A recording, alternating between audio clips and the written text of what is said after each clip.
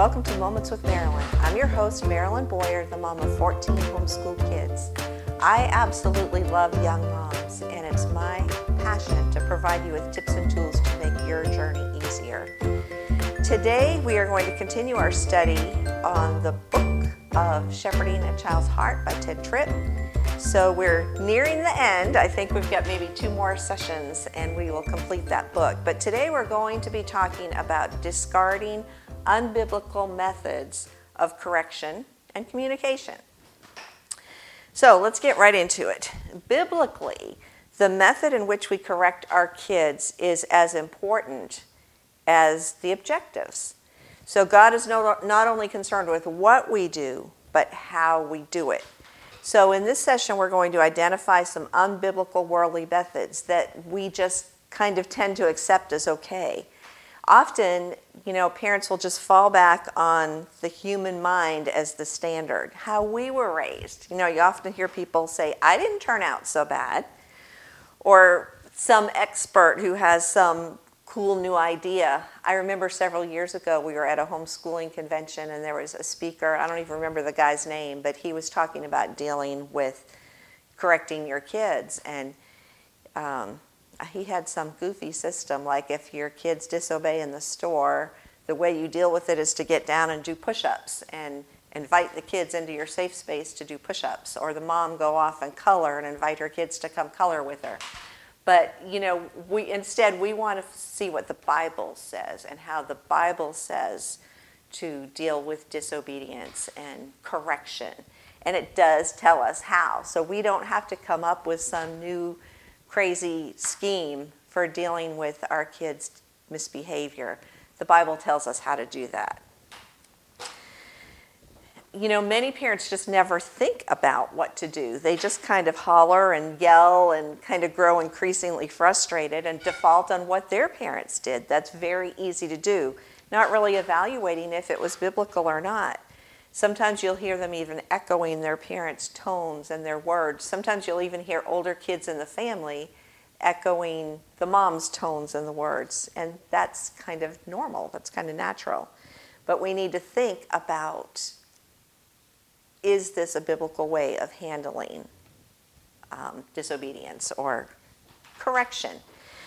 Or we'll take pop psychology, bribery, making deals. Use your power as an adult to offer bribes that encourage the behavior you desire.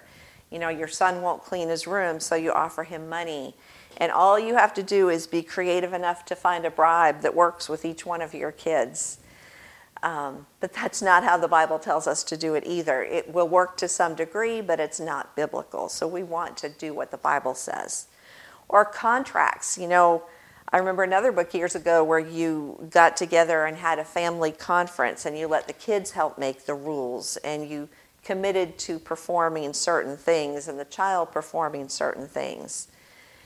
But again, God gives us a role as parents, and it's not to let our kids help make the rules, although you can always use their input. I'm not saying that. You should always get your kids' input on things, but ultimately you are the parent and you need to set the guidelines. The point of appeal in bribery and contracts is self-interest. It latches onto the evil in the child's heart and uses that as a motivation, and we don't want to do that. Your child, instead of being taught to look out for the interests of others, like Philippians 2:4, says, let each of you look out not only for your own interests, but also for the interests of others. So if we use methods like this, our child is not learning about being under authority because God is God and his parent is the agent for God. He's not learning godly character. He's not learning integrity, responsibility, orderliness. He's not dealing with the heart. Only the instances of misbehavior, which is behavior modification. And that's the world way of doing things. And that's, behavior modification. You reward good behavior in some tangible way, and you ignore or punish bad behavior. Praise is a good thing, and we should use it frequently, but not as rewards for normal responsibilities. Whatever modifies behavior inevitably trains the heart. So if you're rewarding the child for simple responsibilities, it's training the heart to greedy self-interest or obtaining rewards. The point of appeal, you're appealing to him on his greed. And it seems to work. You get the desired behavior usually, but you're feeding his lusts. For example, for an example of good behavior, you put your name in a jar. Bad behavior, you take your name out of a jar. At the end of the week, you draw names and the winner gets a present. The kids are learning to be selfish and to do things from impure motives. They learn how to gain parental approbation and therefore get a name in the jar. And they learn to become manipulators of the system. God does reward our obedience, and there is temporal blessing attached to obedience, but God calls us to obey him for the purpose of honoring him. God honors those who honor him. 1 Samuel 2:30 says, "Wherefore the Lord God of Israel saith, I said indeed that thy house and the house of thy father should walk before me forever. But now the Lord saith, Be it far from me, for them that honor me I will honor. And they that despise me shall be lightly esteemed." So the reason that we do what we do is to honor God. We are left here on earth to honor God, not to feed our desires, but to honor God. Another way that some parents deal with misbehavior is emotionalism. "Oh, it makes me feel bad when you act like that. You're hurting my feelings." Ted Tripp tells of a little girl in the airport, and the mother actually left her. She warned her, "If you don't stop doing that, I'm going to leave." And she left her there all by herself in the airport. Or shame. I hate this. "Big boys don't cry. You're acting like a baby. What will others think of you?" That's not the motivation for why we do what we do, not what others think. And we don't want to shame our kids. We want to help them deal with what's going on in their heart and choose to honor God with their actions. Banishing the child to another room to sit in a chair facing the wall. No contact with the family. It's cruel and it's usually ineffective. The child isn't learning to understand his behavior biblically. Instead, they're learning to discern specific issues of the heart that behavior reflects, learning to avoid emotional privation. The heart is being trained, but not to know and love God. And that may end up that the child's driven by insecurity to please their parents, or they may rebel and distance themselves. Another invalid form of correction is punitive correction, trying to use the threat of punishment to control kids. And this takes many forms. Hitting the kids, yelling at the kids, privation of something they desire. You're attempting to keep them under control by a negative form of punishment. But the rod, and we'll talk about this more later, but the rod is the form of correction that's biblical. But it's God's method. We use the rod for direct disobedience. Either you tell the kids to do something and they say no, or you tell them not to do something and they do it. If our kids were disrespectful, we would have them change their tone of voice and go back to the person they were disrespectful to and speak respectfully. If they were irresponsible in their job, doing a job or whatever, we'd have them go back and do it responsibly. So we would not use the rod for things like that. We would just call them back and have them do it right. Grounding is another thing that a lot of parents do. It's very popular. Ground them from their bike or their phone or their TV or going somewhere. The problem with this is that none of those issues that cause the poor behavior for which he's grounded are being addressed. It's not designed to correct, but to punish. You're not having them deal with what was going on in their heart when they did the misbehavior. It doesn't address the issues of the heart. He learns to cope with grounding, but his character flaws are not addressed. He's not learning God's ways. He's not being taken to Christ, who can enable him to learn God's ways. We would have our kids learn Scripture to address what was going on in their hearts, not as a punishment, but as a guide to lead them in the right path. Nothing will change a child's heart but God's Word. It's a powerful two-edged sword. So just beware of attacking your kids with the Word. You don't want to do that, but you want to lovingly guide them into hiding it in their heart, where they can build up an arsenal for dealing with life's temptations. That's the goal. It's not punishment. It's equipping them to deal with life. You can even let your kids know you struggle with the same thing if you do. Help each other by quoting the Scriptures sometimes. God's word never returns void. But it has to be hidden in the heart first, so that's the first step.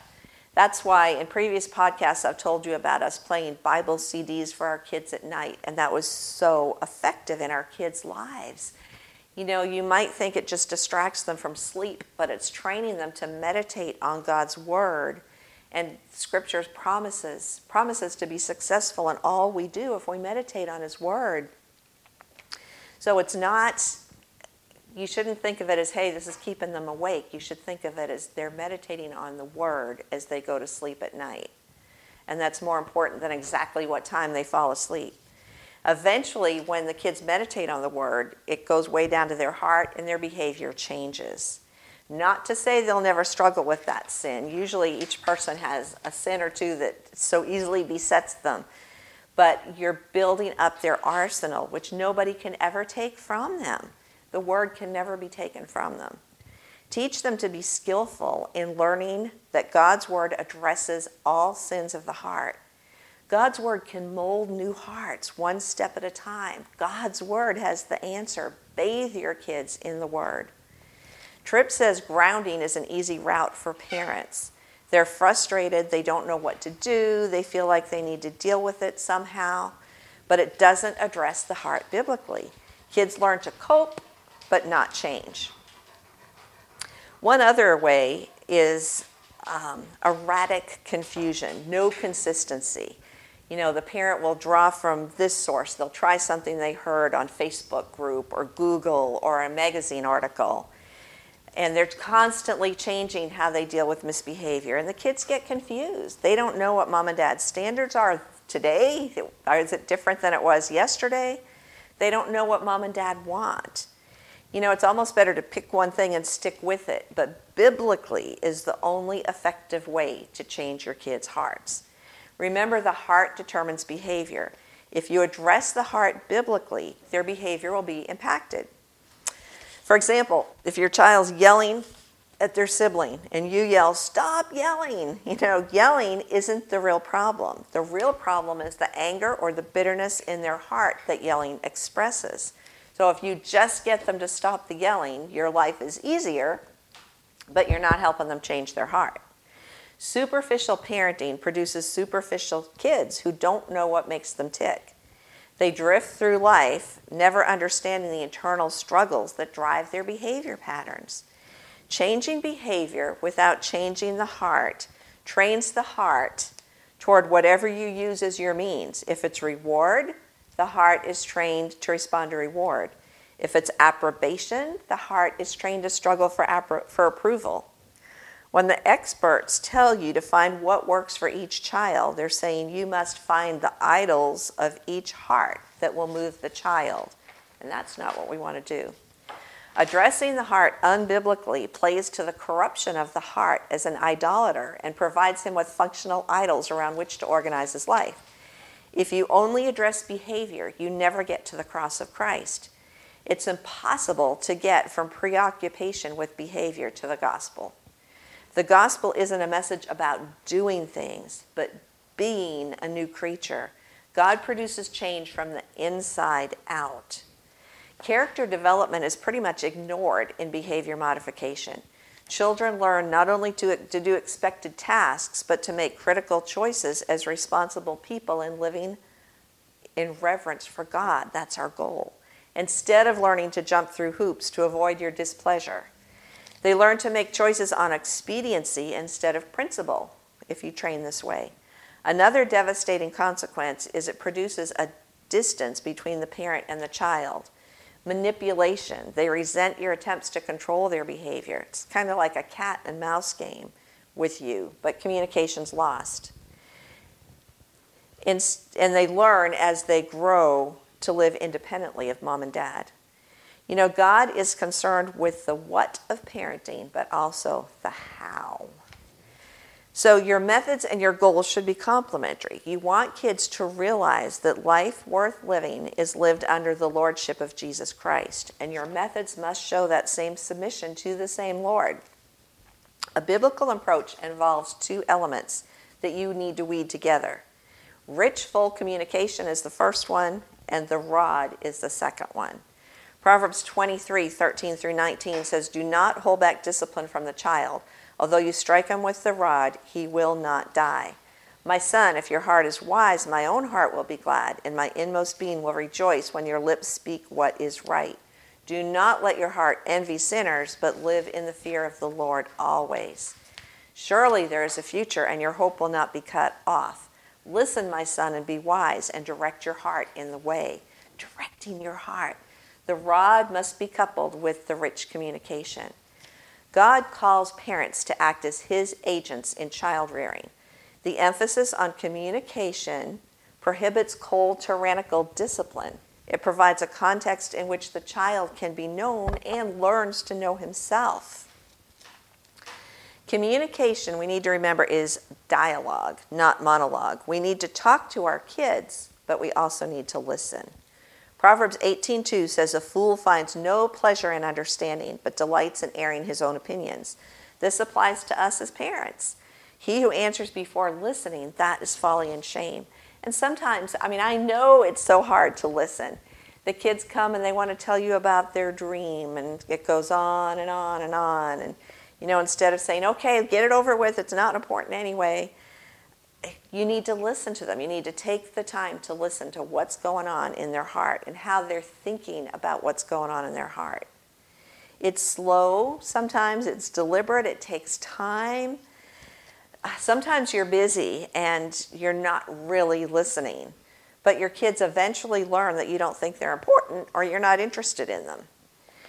And that's happened to me, many times, where you're just busy, you're involved in something else, and you're but you're not really listening. So you need to put down what you're doing and listen.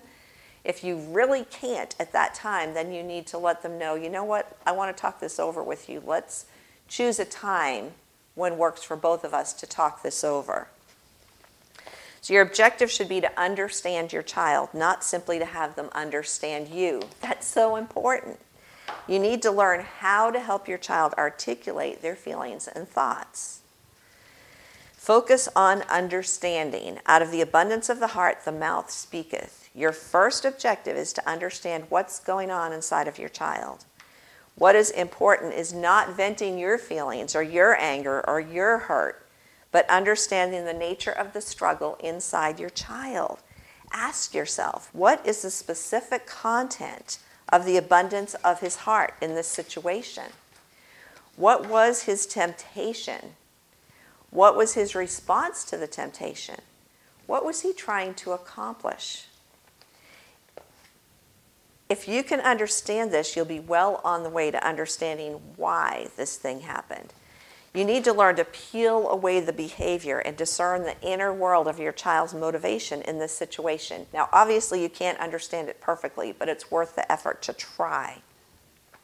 What feelings is your child struggling with that you can identify with? What pressures is he experiencing? What hopes and fears is this circumstance bringing out of his heart? Your communication objective should be the behavior you see is a reflection of the abundance of your child's heart. You should want to understand the specific content of the abundance of his heart. Don't assume that you know it or that he's displaying sin that you see in your own life. Don't be quick to judge, but listen. Sometimes we see things from our frame of reference, and if our child does a certain thing, we think, "Oh, he was just being selfish," or "he was just wanting attention," because that might be what we would do in that situation. We need to learn our child and not just quickly assume that we understand what's going on. The internal issues of the heart are of greater import than the specifics of the behavior, since they drive the behavior. To summarize, you want to understand your child's inner struggles. You need to learn to step into their shoes and see life from their perspective. If you're going to understand and help your child understand himself, there are skills you need to develop. You must learn to help your child express themselves. You must learn how to facilitate conversation. You must know how to comprehend behavior and words. I told in another podcast how we had one son who would appear angry when he was really embarrassed. You need to not just assume that what you see is what it is or that you understand it. You need to delve into it and learn your child. You must strive to discern the matters of the heart. Proverbs 25 says, the purposes of a man's heart are deep waters, but a man of understanding draws them out. As a parent, we want to be a person of understanding. That's our goal. Jesus came to earth and he experienced all the things we're experiencing: hunger, scorn, tiredness, suffering, temptation. God in the incarnation came to dwell with us so he could look at the world through our eyes. Tripp said he was too often focused on correcting external behavior and lost sight of sympathizing with the weakness of his kids. I think I have done the same thing. Dealing with disobedience is a wonderful opportunity to draw alongside our child. As we learn their internal struggles with sin, we have an inside track. We're sinners like they are. You can use your insight into the nature of temptation to help them understand their own battles. You can encourage them with the grace and mercy you found in Jesus, and it's offered to them as well. In him there's righteousness that we cannot produce, forgiveness we cannot merit, and power we cannot generate. So in closing, ask questions your child can answer, not why did you do this, but more like, what were you feeling when you hit your sister? What did your sister do to make you mad? Help me to understand how hitting her seemed to you to make things better. What was the problem with what she was doing to you? In what other ways could you have responded? What should you have done? How do you think your response reflected trust or lack of trust in God's ability to care and protect you? You must begin as the parent by understanding the nature of the internal conflict that was expressed in hitting his sister. As he answers, your role in helping him to understand himself and speak with clarity and honesty about his internal struggles with sin. There are 4 things to walk your child through. Number 1, the nature of temptation. Number 2, the possible responses to this temptation. 3, the motives for those responses. And 4, the sinful response that they chose. In this process, you stand both before him and beside him. You are above him because God has given you the job of disciplining and correcting him, but beside him because you too are a sinner who struggles with anger toward others. Parents tend to do one of the other. Sometimes, how can I correct him when I struggle with the same thing? So they just fail to correct. Others stand so much above that they're hypothetically distanced from the child. They put across to their child that they're perfect. But you must engage your child as God's agent. You have the right and the obligation to censure evil. You do so as a sinner who is beside them and able to understand the way sin works in the human heart. Okay, in the next lesson, we're going to try to wrap this up, and we're going to discuss various types of communication described in Scripture. So I hope this has been helpful to you, and I hope it helps you deal with some of the issues in a practical way that you see going on in your home. Thanks for joining us today. We'll see you next week.